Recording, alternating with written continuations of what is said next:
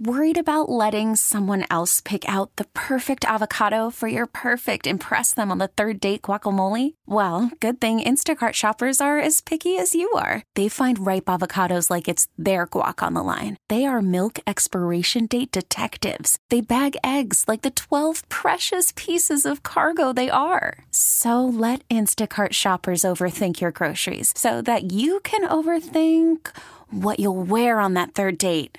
Download the Instacart app to get free delivery on your first 3 orders while supplies last. Minimum $10 per order. Additional terms apply.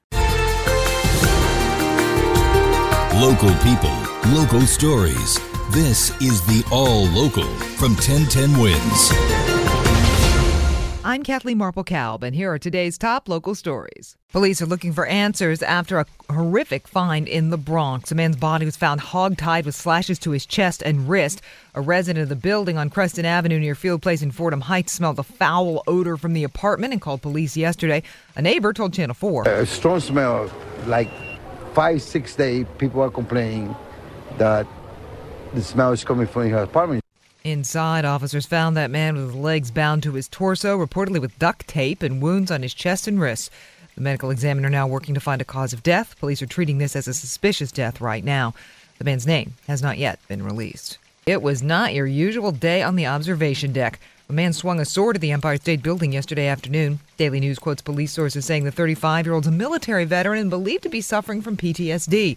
They say he may have gone to the deck with the intention of harming himself. He shocked people when he pulled out the cane sword and swung it around. Tourist Paul Allen told Channel 7. I thought it was an act. But there was no sort of attempt to stop him. He took his shirt off and pulled the sword out and then stuck it against his chest. Police say officers told the guy to drop the weapon, and he did. Nobody was hurt. The man, whose name has not yet been released, was taken to Bellevue for observation, and charges are pending. A young woman is telling a terrifying story of being thrown off her city bike and beaten in Midtown this week. Ina, who says she's in her 20s, told the Post she was riding home after a dinner with friends when 2 men stood side by side blocking the bike lane on 8th Avenue near West 35th. They made eye contact and then charged her for no apparent reason, body slamming her and laughing as she fell. She asked them why, and one of them punched her. She has bruises and says she feels lucky she wasn't more seriously hurt. There's no word of any arrests in this case. No bail for the NYPD officer accused of hiring a hitman to kill her estranged husband and her boyfriend's daughter. 35-year-old Valerie Cincinnati ordered held until trial yesterday. She was arrested in May after a police officer went to her home and pretended to notify her of her estranged husband's death. Federal prosecutors say her boyfriend wore a wire to help in that sting. The husband tells the Daily News he had to pose for a fake death photo. Cincinnati was initially held without bail after pleading not guilty. A judge reaffirmed that yesterday, describing her as a danger to the community and the alleged intended victims. There's no word so far on a trial date. A truly gross vandalism incident at a Jersey City church. The Reverend Thomas Quinn tells 1010 Wins that somebody covered the statue at St. Michael's with dog feces and added a cigarette. A parishioner reported it just before midday mass yesterday. Father Quinn says it's shocking. The church does not have surveillance cams, so he doesn't expect this vandal to be caught. But, he says, if I ever met the person, if they ever caught the person, or if he or she ever came forward, I would extend them forgiveness. I would ask them if there were anything we could do to help them. But I hope, for everybody's sake, that this is just an isolated incident. As I said, the work of somebody who's obviously very disturbed, and I pray for them. The pastor reported the incident to police, and there's no word of any arrests so far. He's a mayor, and he got profiled at JFK. That's what the longtime mayor of Prospect Park, New Jersey, told the Bergen County Record. Mohammed Kairullah says he and his family were coming back from a trip to Turkey when Customs and Border Patrol pulled him aside and spent hours grilling him about personal details and if he was in contact with terrorists. He told the newspaper it's flat-out insulting and stereotyping of Muslims and Arabs. Says he turned his phone over to the agency and they kept it for 12 days. Kairullah says it was a violation of his constitutional rights. The Post tried to get comment from the CVP, and none so far. Well, something smells about the sewer bills in Nassau County. A new report says more than 450,000 residents have been overpaying since 2016, and another 300,000 were underpaying. Newsday quotes a probe from County Exec Laura Curran's office, which shows an $18.4 million mistake in the sewer and stormwater tax levy. The problem started under the administration of former exec Ed Mangano and apparently continued until this year when the flaw was found.